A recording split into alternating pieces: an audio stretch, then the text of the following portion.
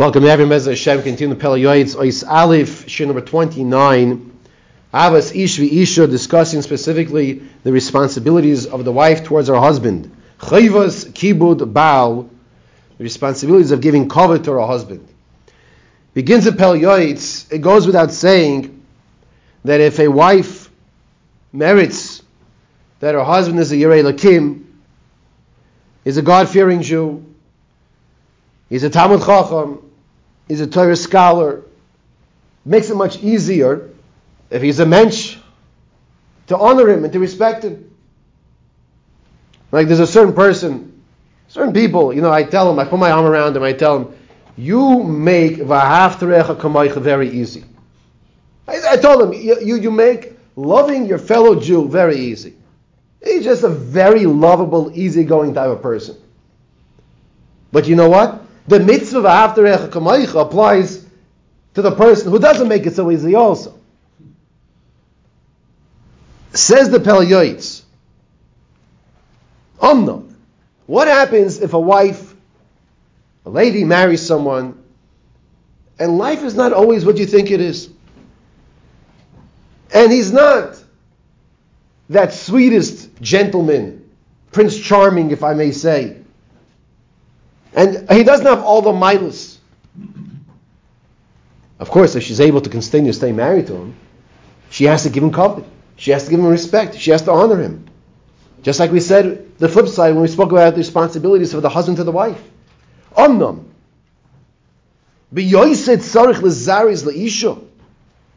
Even more so, we have to give chizuk and encourage a wife.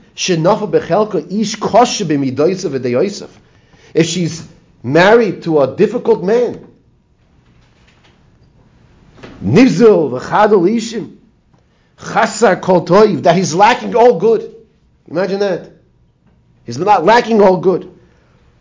Loi mishum zeh yekel kavoid beineh v'tovuz loi beliba. Chas v'sholem. She should not look at him in a negative way. Because if she looks at him in a negative way, she's going to treat him in a negative way. Now, we're not talking about a situation where it's unbearable and they have to leave the marriage. We're not discussing about that case. We're talking about a case where apparently it is bearable to some degree. And the same way we had mentioned, if a husband, I'm going to use the words, is stuck in the marriage with the wife, that is unbearable. We said, fortunate is this man because he will not see Gehenna. That's what we said. It's the same way here. If a wife is in such a marriage like this, fortunate is she, because she will not see Gehenna, because very simply, she's suffering it now. But she's able to deal with it. And she still gives him the kavod. And she still gives him the respect. We're talking about a difficult situation, Rabbi says. There's no question about it.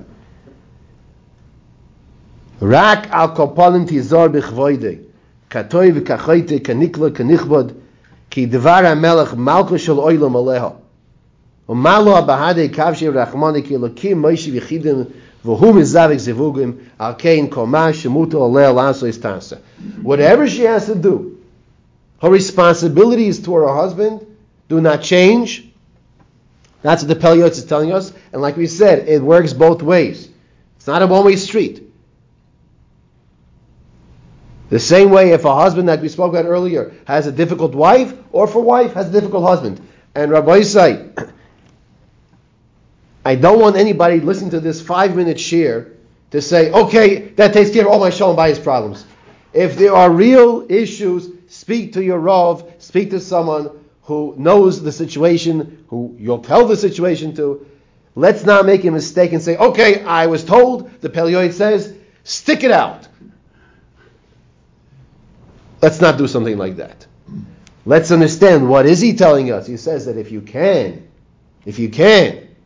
understand the tremendous schar that you're receiving, and if you can understand you have a responsibility, the same way you have to love that fellow who's not the easiest person to love, so too you still have to give the respect. The wife has to still give the respect to the husband, even if he's lacking all of these positive quality traits that he really should have.